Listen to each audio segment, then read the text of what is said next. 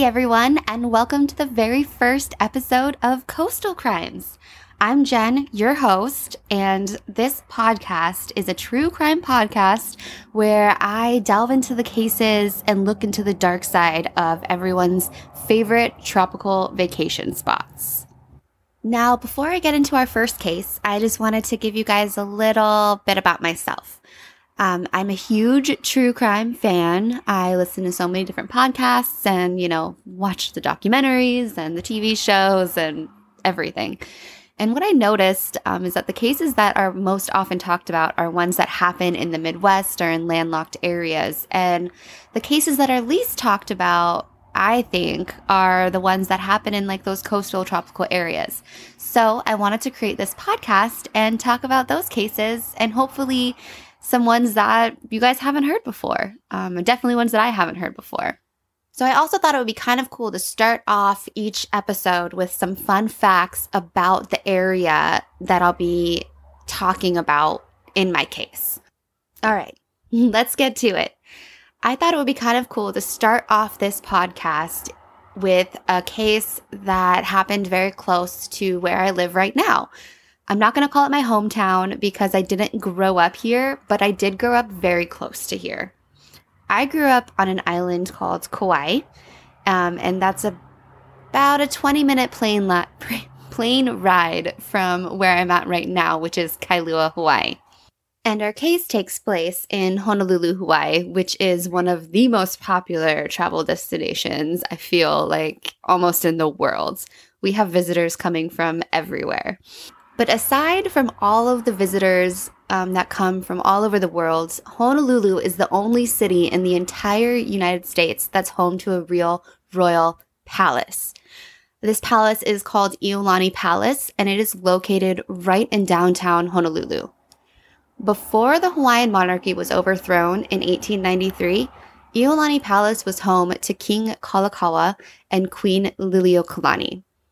And after the coup d'etat, the palace was used as a government building until it was restored and opened to the public in 1978. Today, you can go visit it. Now, you're probably wondering about me mentioning the coup d'etat. Now, that's right. There was a coup d'etat in Hawaii.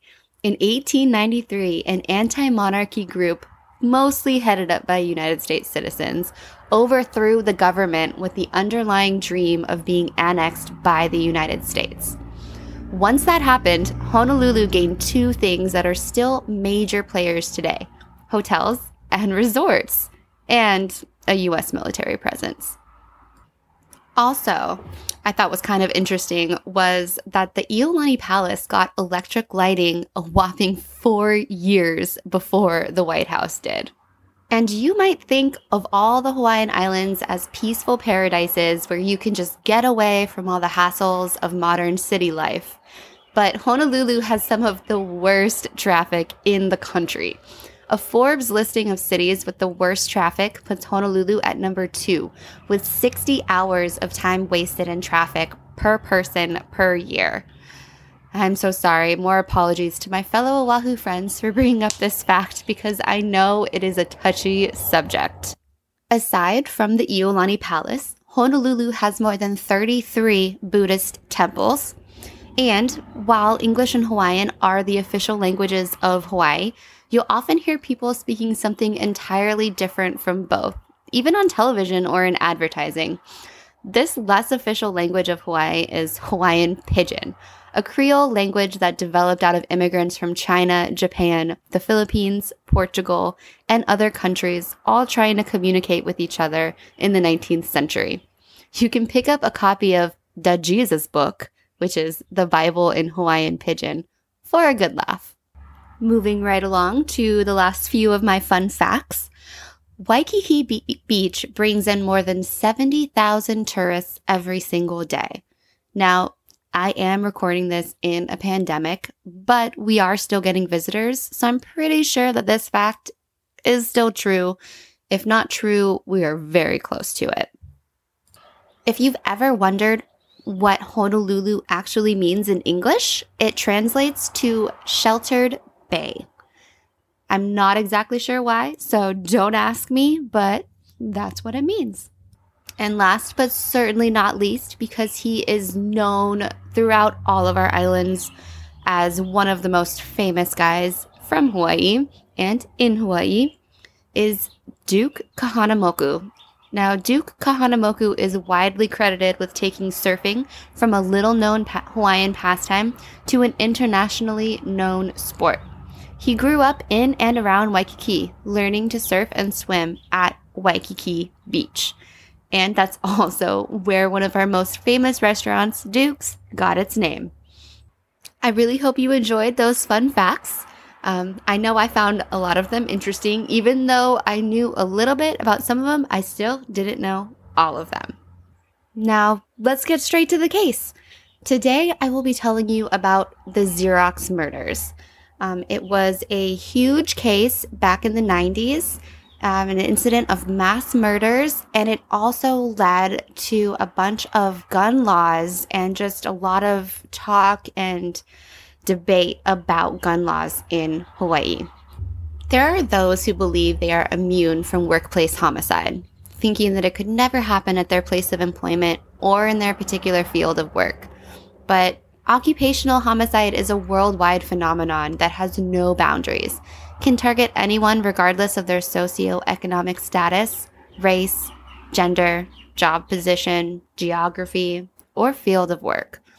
Therefore, no one anywhere is immune from occupational murder, although there are those who are less at risk than others based on variables such as job location, type, time in which they work, all of those. For example, there is less risk for a person to fall victim to occupational homicide that works in a white-collar position in a suburban corporate office from 9 to 5, as opposed to a convenience store clerk working in the late evening in a bad neighborhood, or, like me, a podcaster working from home whenever she can. However, sometimes in the least likely places, the unexpected could transpire. And this is where our story begins. We will start with the 911 call. I'm at the line, okay? This is the ambulance, how can I help you? Hey, can I get an ambulance? And please, to 1200 North Nimitz Highway, Xerox Corp. What's wrong? Somebody's got a gun. Has been shooting people up in the building. Okay, inside the building? Yeah, inside the building. Okay. And you need to come here now. Okay, you're calling from Pike Street? Yeah, I'm calling from an office on the side someplace. Okay, 1200 North Nimitz. Right. Okay. Okay, hang on now. Okay. Yeah. Holy. Okay, you don't know how many people were shot? No. Police, can I help you? Police, this is Anthony. Sir? Hello? Yes. Sir, what's going on? It's one of the guys came into our Xerox building with a gun. What's the address? People. What is the address? 1200 North Nimitz Highway, Xerox Corp. You gotta get there right away. Okay, anybody hurt? Yeah. Some of the guys say some guys are down. They're dead.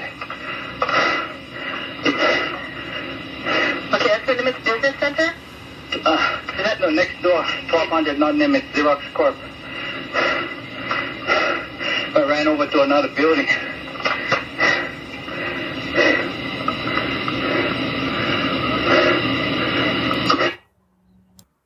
At 8 o'clock in the morning, Byron Koji Uyasugi, a service technician working at Xerox, opened fire inside the building with a semi-automatic pistol, killing his supervisor and 6 coworkers, and fired in the direction of another coworker who fled the building. The 8th person escaped without injury. No one ever expected such large-scale violence in a state known to have the lowest murder rate in the nation, or in a company that had never experienced a workplace homicide in its 50-year history. But it did occur, and the horrific incident became known as Hawaii's largest mass murder case and the worst mass shooting Hawaii has ever seen, in a state with the least amount of gun violence in the country. Quote, he aimed the gun directly at Ron Kawame's head and pulled the trigger. Jason Balatico, who witnessed the shooting, charged toward Byron in an effort to wrestle the gun away, but Byron fired a hail of shots at him, downing him with 5 shots. Randall Shin, who was sitting next to Ron in the computer room, saw the explosion of blood from Ron and went into shock. Byron ignored Randall and instead walked down the hallway to the conference room, where he fired multiple bullets into his supervisor, Melvin Lee, and 4 other coworkers, Ronald Kataoka, Peter Mark, John Sakamoto, and Ford Kanahira.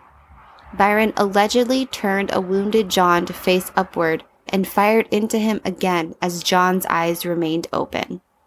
He had to reload to kill Ford. End quote. From Peter Carlisle, the prosecuting attorney. The drama spanned the city. Near the busy working harbor a few miles from the tourist district of Waikiki, the 2-story brick Xerox building was surrounded by police and gaped at by stunned locals. Earl Simao was across the street having his usual morning coffee. He glanced into the Xerox parking lot and saw a man dressed in casual clothes get into a green company van and drive off. That man was Byron Uyasugi. He looked perfectly calm, Simao said, shaking his head. I'm still trying to sort it through. His father, Byron's father, Hiro Uyasugi, said he saw his son that morning, and there was no indication that anything was wrong. Quote, he must have got fired. I don't know. He never said anything this morning, end quote, Hiro Uyasugi said. And asked if he planned to join in the effort to bring his son in, the elderly man looked stricken and said, I'm going to bring him another gun so he can shoot himself. After the shooting, Uyasugi fled in a company van, and by mid-morning, he was found sitting in the van near the Hawaii Nature Center in Makiki, above downtown Honolulu. He held a standoff with police that lasted for 5 hours, during which he brandished a pistol, read magazines, and smoked cigarettes. Adding to the tension of the standoff, the Hawaii Nature Center was hosting 35 local school children who were trapped inside without food or water. When the action moved north to the base of Tantalus Mountain, residents and gawkers congregated behind police lines. Police rushed to the area. The hostage crisis negotiation team was called. When we got there, it was scripted off what we do, said retired Honolulu Police Department officer Cheryl Sunia. It was very limited. There had been a shooting, but we didn't know how many. He lived with his father, had a brother, a mother who died of cancer. He was closer to his mother. We had to make a decision. Who's going to talk to him? The choice was to use a woman. Sunia herself was chosen to get Byron to surrender. I think every time you negotiate, you don't know what to expect. It's a scary feeling. What if you say the wrong thing? Not a lot of facts were given to us. You just gotta sink into the role, I guess, she said. She was up on the hillside, sitting in the bushes. He was sitting in his car. The police threw a phone in Byron's direction, and he got out of the van to retrieve it. It wasn't your normal negotiation. It wasn't someone on drugs, somebody who's been using drugs and totally insane. Sunia spent the next few hours negotiating. He was contemplating suicide, she said. He knew the meeting was about him that day, she recalled. He felt people were going to let him go. It was kind of that hopelessness kind of thing. I don't know if he had planned it. He just felt he had no other choice in his mind. He felt they were going to put him on a new machine. He wasn't going to be able to handle it. They were going to fire him, set him up to fail. Helplessness and anger, people out to get him, that, to him, was real. He was drinking water. Sunia was up in the bushes, sitting in dirt, centipedes and cockroaches all around her. She said, "Wow, I could really go for a bottle of water." And then he poured out his water. So now they both didn't have water. So she said, "I'm hot and tired. What if I bought you a soda? What's your favorite?" Then he said, "I don't have one." She replied, "Everyone has a favorite soda." He then told Sunia it was Pepsi, so she told him, "Let's sit down. I'll buy you a Pepsi if you open the door and come out. Then Byron surrendered to police at around 3 p.m. after about 5 hours of negotiating. At the scene of the shooting, passersby draped leis over a wall at the entrance. You would never think it would happen, at your workplace, an employee said that day. I mean, you hear it all around, but, this is too close. Way too close. Personally, I think this is the largest number of victims in a single murder case, a police officer said. Sean Pagay, a self-employed landscaper, echoed the stunned reaction of islanders. You'd think this might happen on the mainland, but not in Hawaii, he said. This island is so small and community-based, there's still a sense of ohana. Ohana is the Hawaiian word for family. I was shocked, said Jennifer Davis, a nanny who lives near where Byron held police at bay. Hawaii always seems to have been so isolated from what happens on the mainland, like the Columbine massacre or any of the crazy people who commit mass murder. I've always felt like I'm glad I'm away from that. Vernon Wong, the president of the Hawaii Goldfish and Carp Association, of which Byron was a member, recalled his friend of 3 years as a pretty quiet person, but not antisocial. He marveled at Byron's ability to care for nearly 2,000 fish, many of them in 4 300-gallon plastic tanks in his backyard. Candace Kelsey, a legislative clerk in the research office of the House minority in the Hawaii legislature, often called Byron to repair the overworked copier that served the research requests of that chamber's 12 Republicans. We had a very difficult copier to work with, she said, and he even had a little sense of humor about it and would take the time to explain to me the little things that went wrong. Sometimes I'd call him every day. He was in no way hot-tempered and showed no signs of anger, but we never really talked on a personal level. She said she had last seen Byron about 2 months prior because the copier had not been busy during the legislature's recess. She actually learned of the shootings while she was making copies, and her husband phoned to tell her. At first, she thought it was a joke. Then, when I finally realized it was him, I guess I broke down a little, she said. You can't imagine that you know somebody who could do something like that. Everyone is searching for answers, but none of us really have them. Hawaii has one of the nation's strictest gun laws. At the time, in order to obtain a firearms permit, proof must be provided that the buyer has passed a firearms safety course. There was also a 14-day waiting period and a background check. The murders occurred in a general atmosphere of uncertainty and paranoia.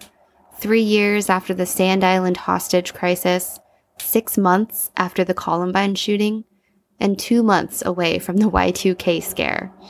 In retrospect, the shooting can easily be seen as a singularly tragic event, but that was not evident at the time.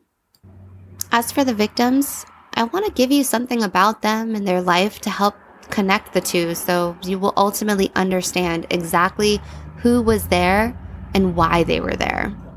Now, I couldn't gather too much information because the families were very close-lipped, but here's what I could get. Melvin Lee, 58 years old, Waipahu High School, went to the Electronics Institute of Hawaii, married for 18 years, had 2 sons and a daughter, worked at Xerox for 32 years. He was Byron's boss, a manager with a big heart, soft-spoken, non-confrontational. Ford Kanahira, 41 years old, Castle High School, also went to the Electronics Institute of Hawaii. He had been married for 18 years. He had a son. He had been with Xerox for 19 years. He married basically his high school sweetheart. He was 17, she was 14 when they met. They dated for 5 years. They were married for a quarter of a century of their lives. They had been virtually inseparable until they had a child, and then the 3 of them were inseparable. He was known as cheerful, childlike, and innocent. Happy-go-lucky.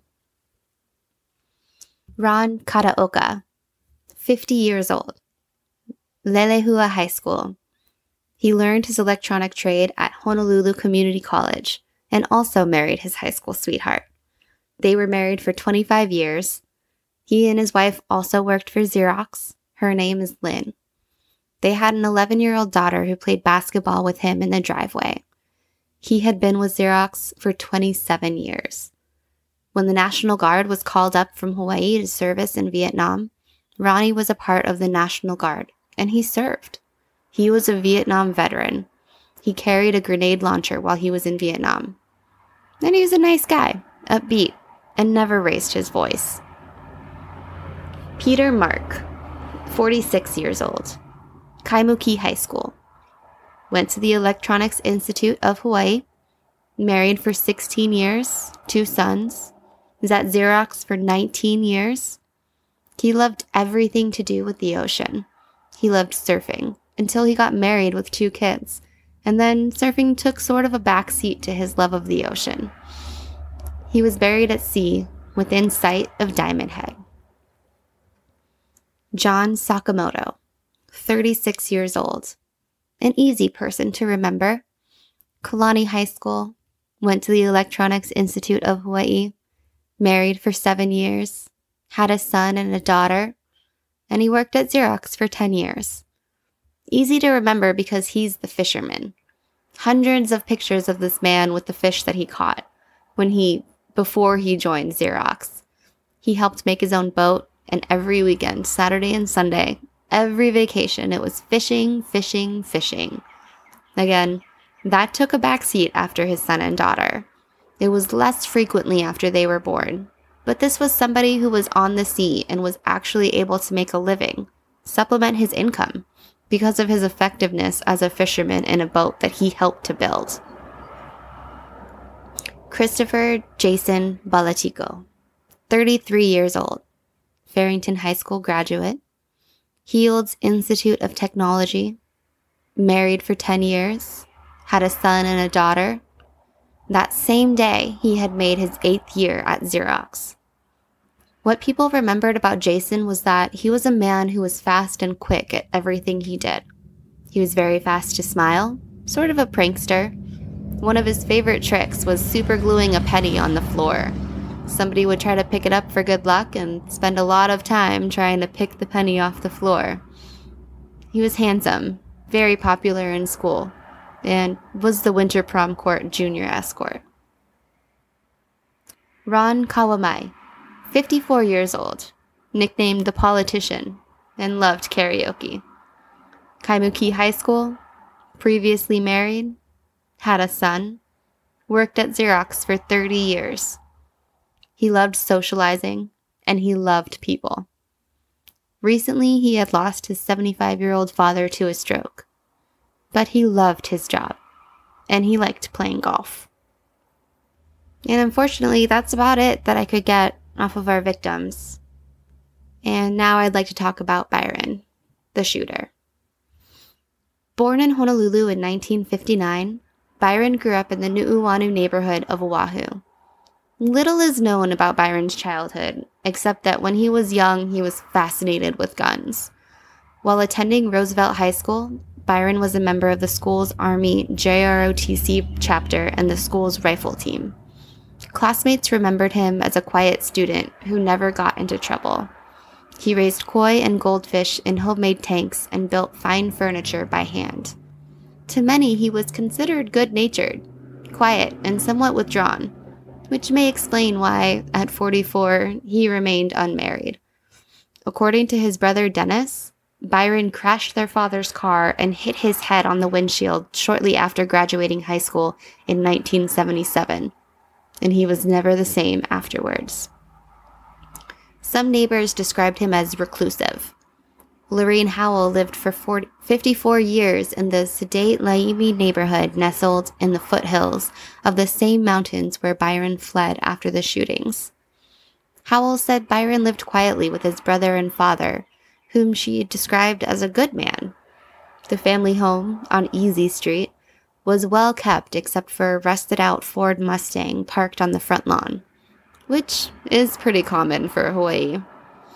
Laundry flapped on a clothesline in the backyard. near tanks of goldfish.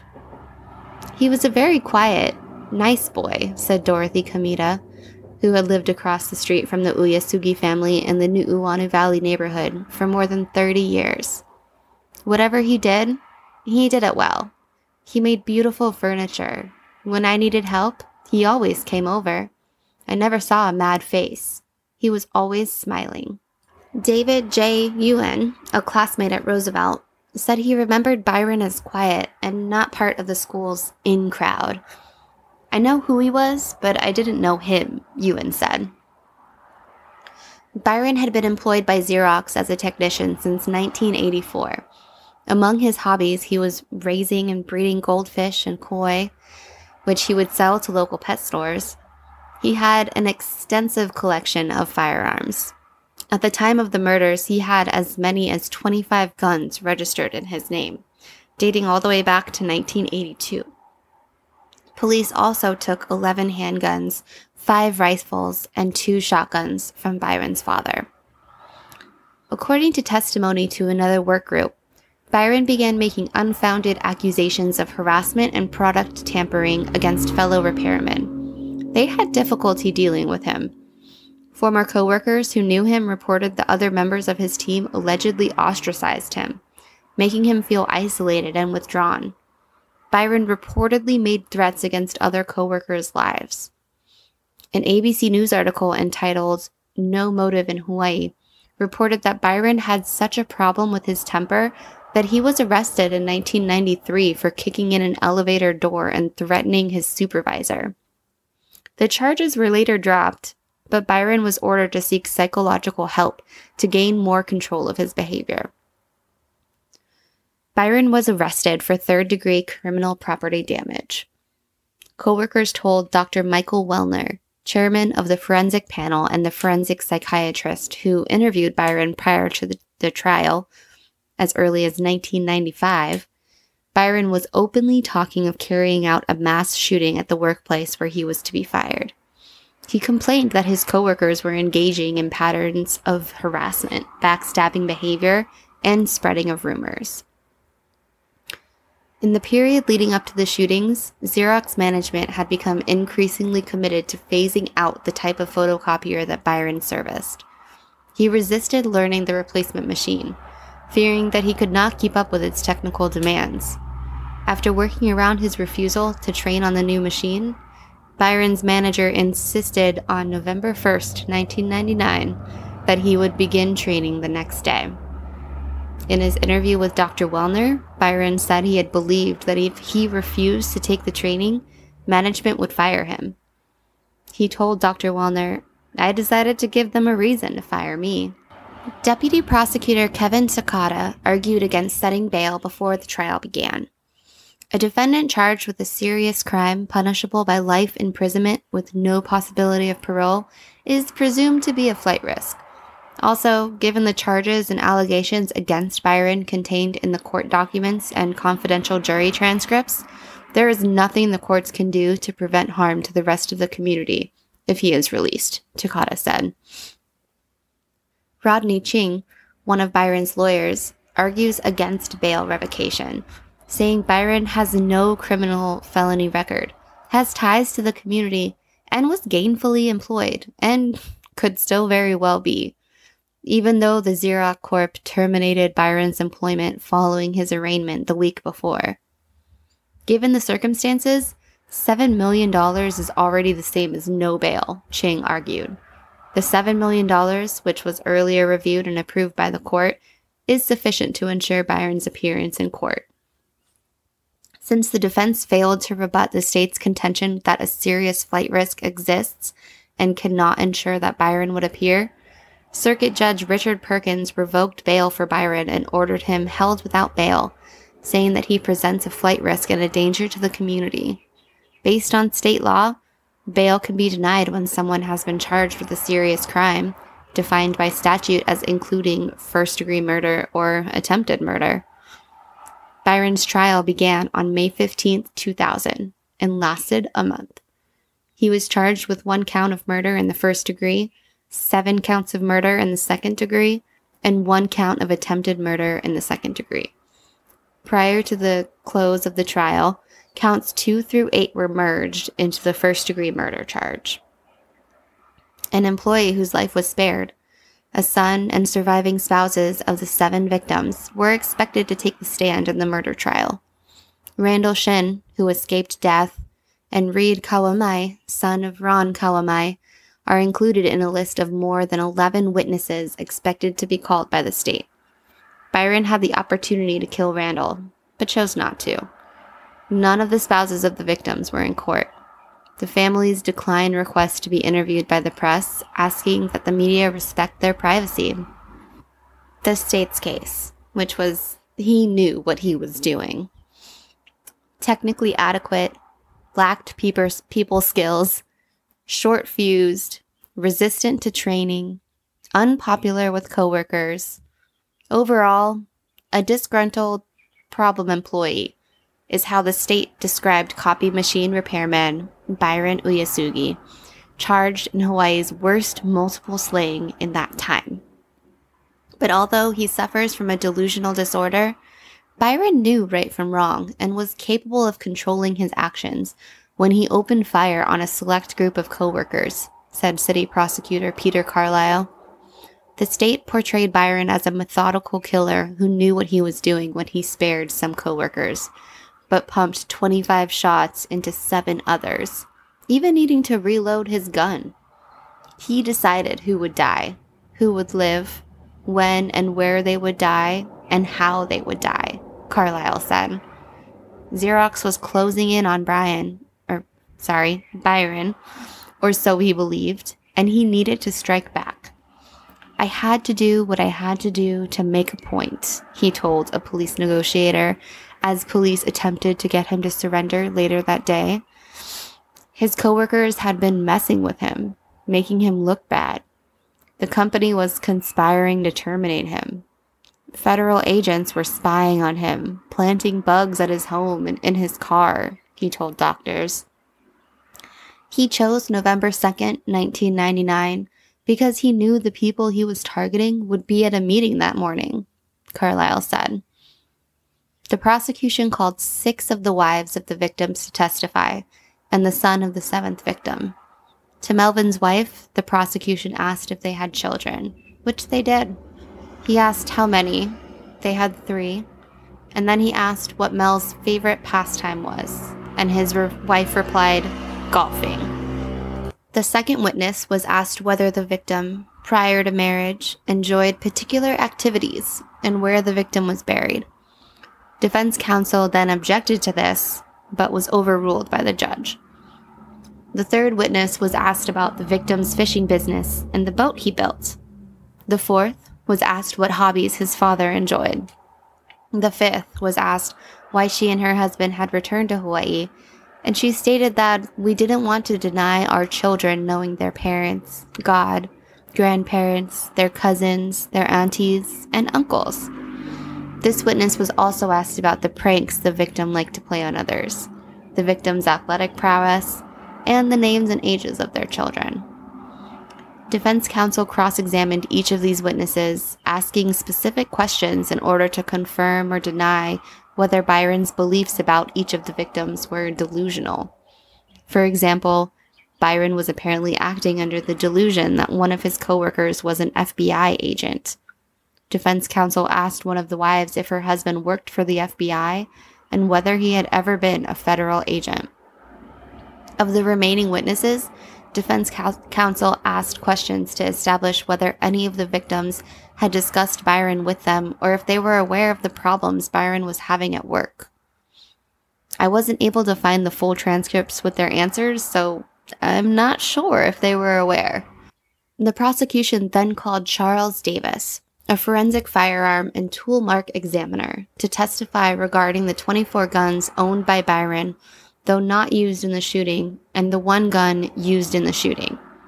Davis testified that the prosecution requested that he identify, classify, and evaluate the weapons. He identified 4 types of weapons and explained the differences among them. During this testimony, the prosecution offered a picture of the guns into evidence, which the circuit court received. The picture was an 8.5 by 11-inch document containing a picture of each of the 24 guns. The prosecution then asked Davis to identify every weapon and describe its characteristics. Davis extensively discussed the Glock 17, its bullet capacity, and reloading time. Davis concluded his testimony by explaining what a jacketed hollow point bullet is, how this type of bullet functions, and the type of damage to the human body such a bullet will inflict. So naturally, I looked on ammo.com, and a jacketed hollow point is designed to expand rapidly when hitting its target, which increases the effectiveness of the bullet and decreases the chances of overpenetration. The jacket is the number one reason this type of bullet is chosen over traditional hollow points. The main advantage of a jacketed bullet is easier feeding in semi-auto pistols. Another advantage is less lead fouling in your barrel. If you shoot a good amount of ammo through any weapon, this can lead to performance issues as well as wear and tear. The hollow point ammunition is designed to expand when it strikes a target to cause extra damage and also to prevent overpenetration issues. This is perfect for home defense, concealed carry, and hunting. You can buy this type of bullet in a huge variety of shapes and styles.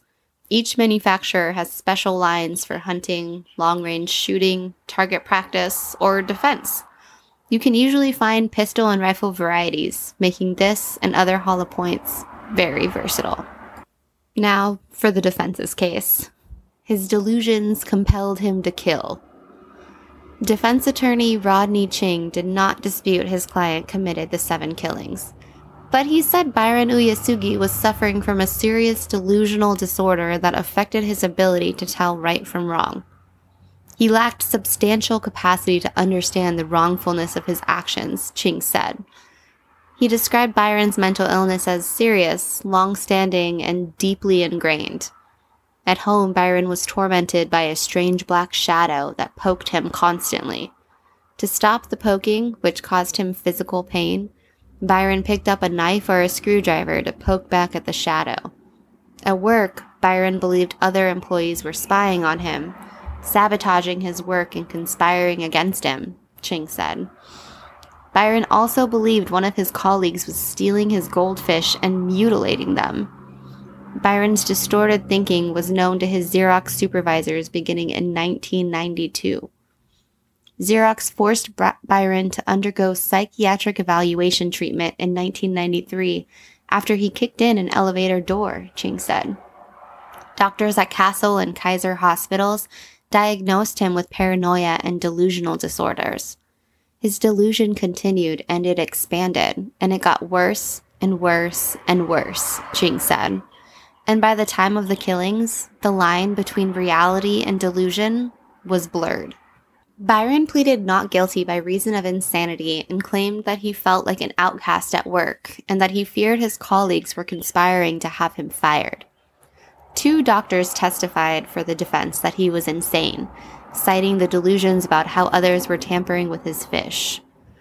Lead prosecution experts witness Dr. Harold Hall testified that Byron fulfilled the criteria for a diagnosis of schizophrenia, but he did not meet the criteria for either insanity or extreme emotion or mental disturbance. Dr. Wellner, the doctor that interviewed Byron after the shooting, testified for the prosecution that although Byron was, in his opinion, a schizophrenic, he carried out the shooting because he was angry that he would be fired for insubordination, and that his own account of concealment before the crime demonstrated that he knew what he had done was wrong. On June 13, 2000, the jury rejected the insanity defense, finding Byron guilty on count 1 for the 7 murders and count 9 for the attempted murder. It took them less than 90 minutes. Byron showed no emotion as verdicts were read for first-degree murder and second-degree attempted murder. On August 8, 2000, Judge Marie N. Milks sentenced Byron to life without the possibility of parole for count 1 and life with the possibility of parole on count 9, with the sentences to run consecutively. The court also ordered Byron to pay $500 in restitution and $70,000 to the Crime Victim Compensation Fund. Hawaii does not have the death penalty. The parole board later ordered Byron to serve a minimum term of 235 years in prison, the longest ever ordered for a Hawaii inmate.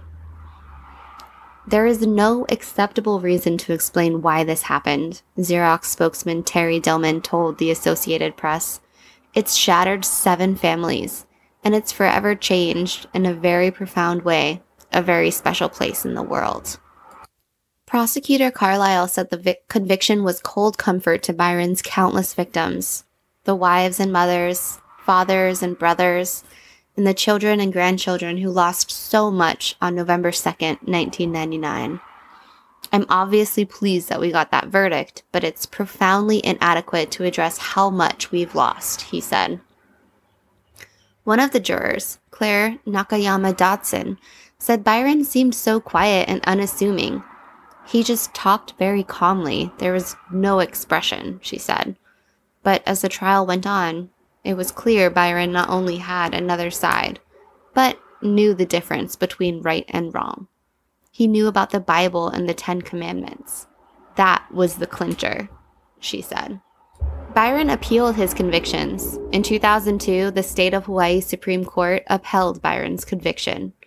Then again, in 2004, Byron was considering fighting his conviction based on Rule 40, inadequate representation by his lawyers, in his first trial. In 2005, Xerox and the hospital that examined Byron settled a civil lawsuit brought by the families of the shooting victims. They believed that both parties had failed to take preventative action based on what they said were clear signs of Byron's mental instability. And as of October 10th, 2017, I know it's a long time ago, but I literally could not find anything after that day, Byron was incarcerated at the Saguaro Correctional Center in Eloy, Arizona.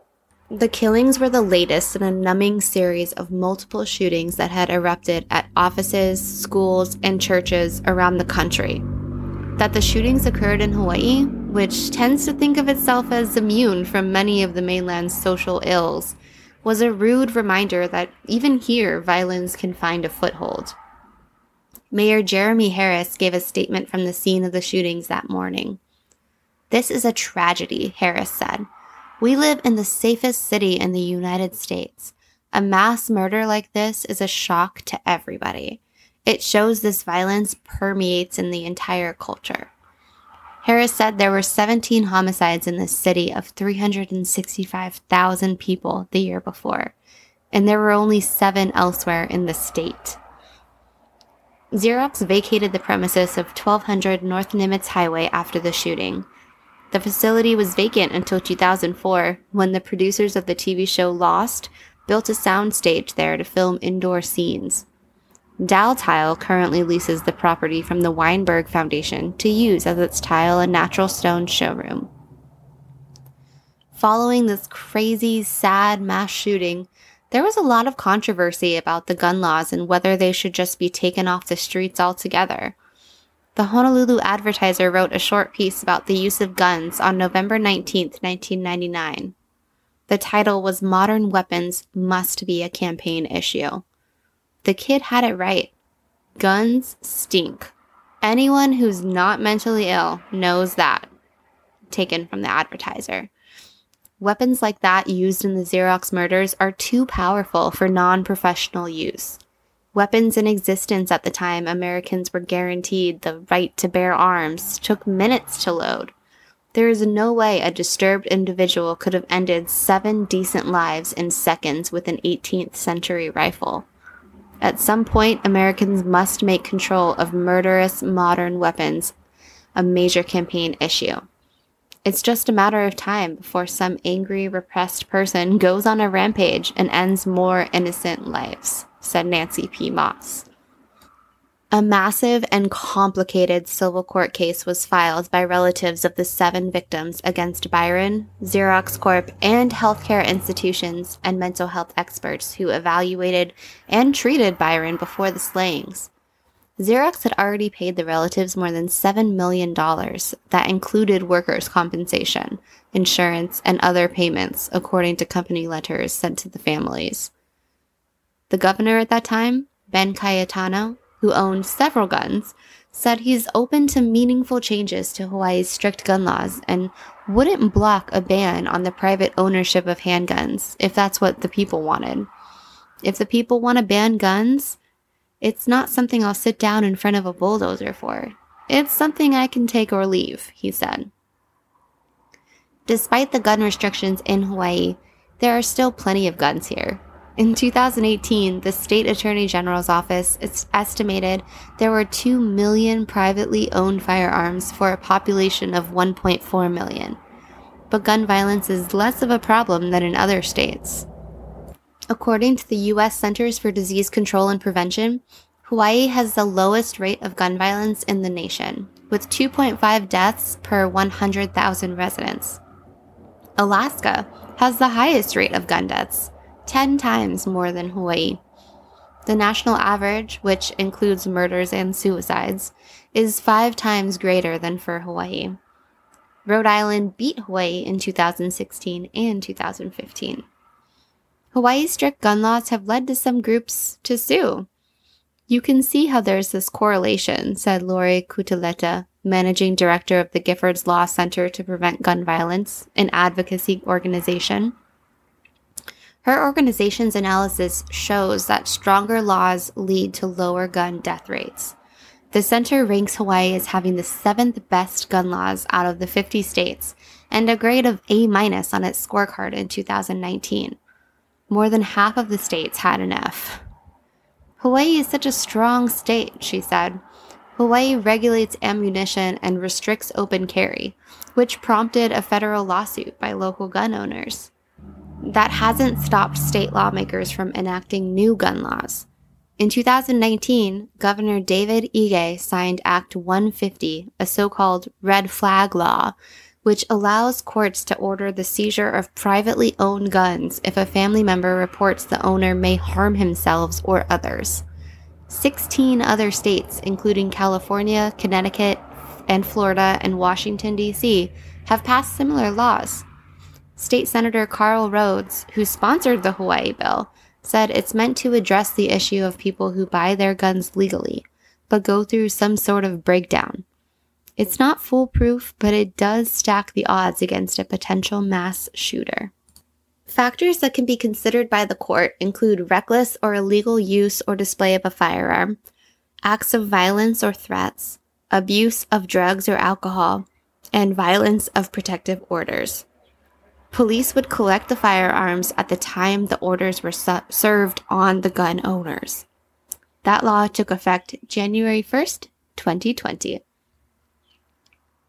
Or, as I say, one of the worst years in America.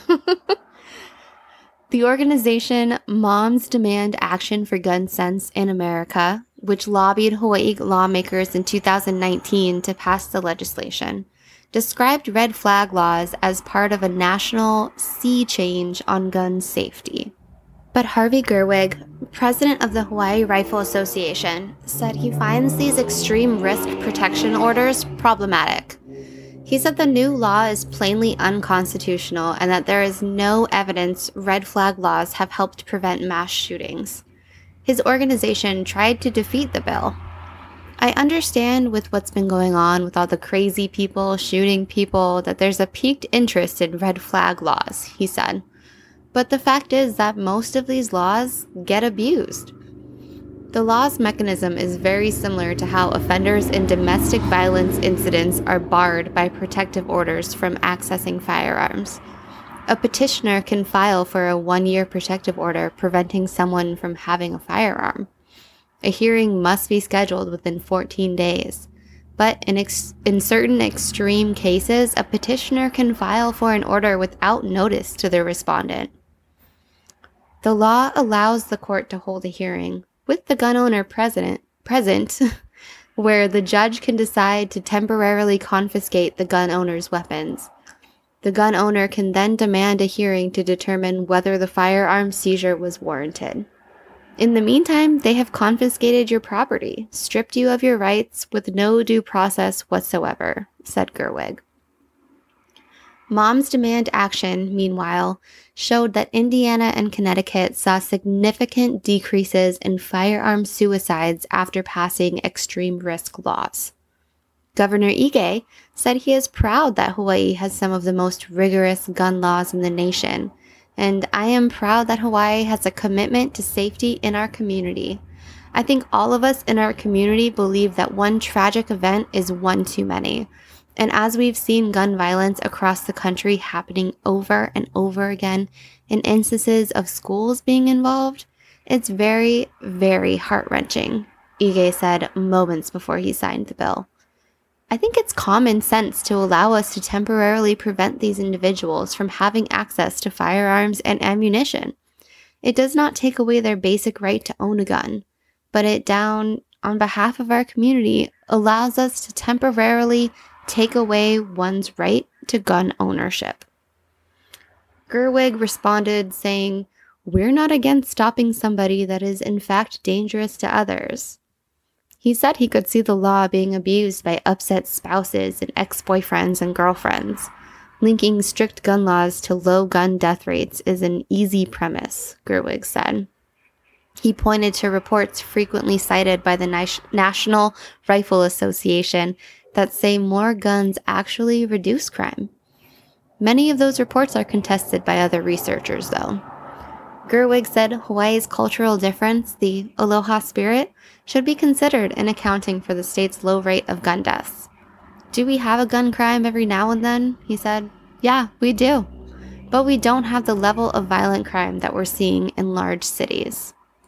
Rhodes, the state senator who supported the extreme risk protection law, agreed that Hawaii benefits from a cultural difference. We don't grab for a gun if we're mad at somebody, he said. The debate surrounding gun laws often devolves into an argument about good guys with guns versus bad guys, Rhodes said. But that's all nonsense. Even with the measures already placed in Hawaii, there are still a lot of guns out there. And minimizing gun violence boils down to having the right attitude and the right protection laws. And it also helps to be in the middle of the Pacific Ocean, he said, with no neighbors to exert a bad influence. For instance, California has an A rating from the Giffords Law Center, but borders Nevada and Arizona, which are rated D and F, respectively. There are not really any simple solutions, but there are certain things that stack the deck in your favor, Rhodes said. And we have them. Clifford Gu, another president of the Hawaii Rifle Association, thinks the laws passed in the recent years are an overreaction to shootings in the mainland rather than the reality in Hawaii. I kind of think they're an undue burden. Every time they make a new law, they never take into consideration the say of the responsible gun owner, he stated. Gu says that he does support Hawaii's gun safety education requirements and some mental health checks, but broadly feels that gun owners are often demonized by elected officials. In the case of the Xerox shooting, mental health is of a particular interest. At the time of the shooting, Hawaii already had mental health controls for gun purchases, but only at the time of sale. Senator Rhodes said some kind of recurring checkup may be worthwhile. People's states of mind change over time, and I think there's something to be said for having a system where you check to see whether or not the person still qualifies for the weapon. Rhodes said he thinks Hawaii's current gun laws are by and large sufficient, in need of only some tweaks regarding high-caliber firearms and magazine capacity for rifles. The Hawaii Rifle Association said it wants to work with lawmakers to change some state rules, including the red flag law, which it views as unfair. But it is difficult to remember the Xerox murders and powerfully tempting to want to forget them. But there is value in summoning the courage to face even the most horrific acts. It's an innately human virtue to use tragedy as a tool to understand why such terrible things happen, and to learn how to stop them from happening as much as we possibly can. And that is the case of the Xerox murders. I wanted to close with a poem written by one of the coworkers at Xerox. This is by Catherine Baroga of IAEA. Another workday at the office. Suddenly, I remember there is something that I will definitely miss. It's your smile, Peter, Ron, Ford, and John, along with your pleasant personalities and greetings that are gone. My thoughts and prayers go out to your families, whom I am sure share many loving and fond, happy memories, with all of you who had touched our lives, who left behind beautiful children and wonderful wives. Please guide coworkers, friends, and myself to be strong, while the road to healing is rough and long. For the emptiness and pain is nothing but immense, all for something that does not make any sense. I break down and cry and still wonder why. Every time another service repairman comes walking by. Aloha. I will miss you all. Now, I'm not normally a poem person, but that poem just spoke to me when I was researching this, and I couldn't not include it. Just the effect of that whole story, and then the poem just really brought it all together for me. But I really hope that you enjoyed learning about this and listening to me. Hopefully you'll stay tuned. Thanks for listening to Coastal Crimes. Check out my website and blog at coastalcrimespod.com. You can also follow me on Facebook, Instagram, and Twitter at Coastal Crimes Pod. If you have questions or recommendations to share, email me at coastalcrimespod@gmail.com. Episodes are available at Apple Podcasts, Spotify, Stitcher, Google Play, and basically wherever you get your podcasts. And if you like the show, please rate and review on Apple Podcasts. It's the best way to spread the word. If you'd like to show your support and get a shout out on air, please visit my Patreon page to keep this show going.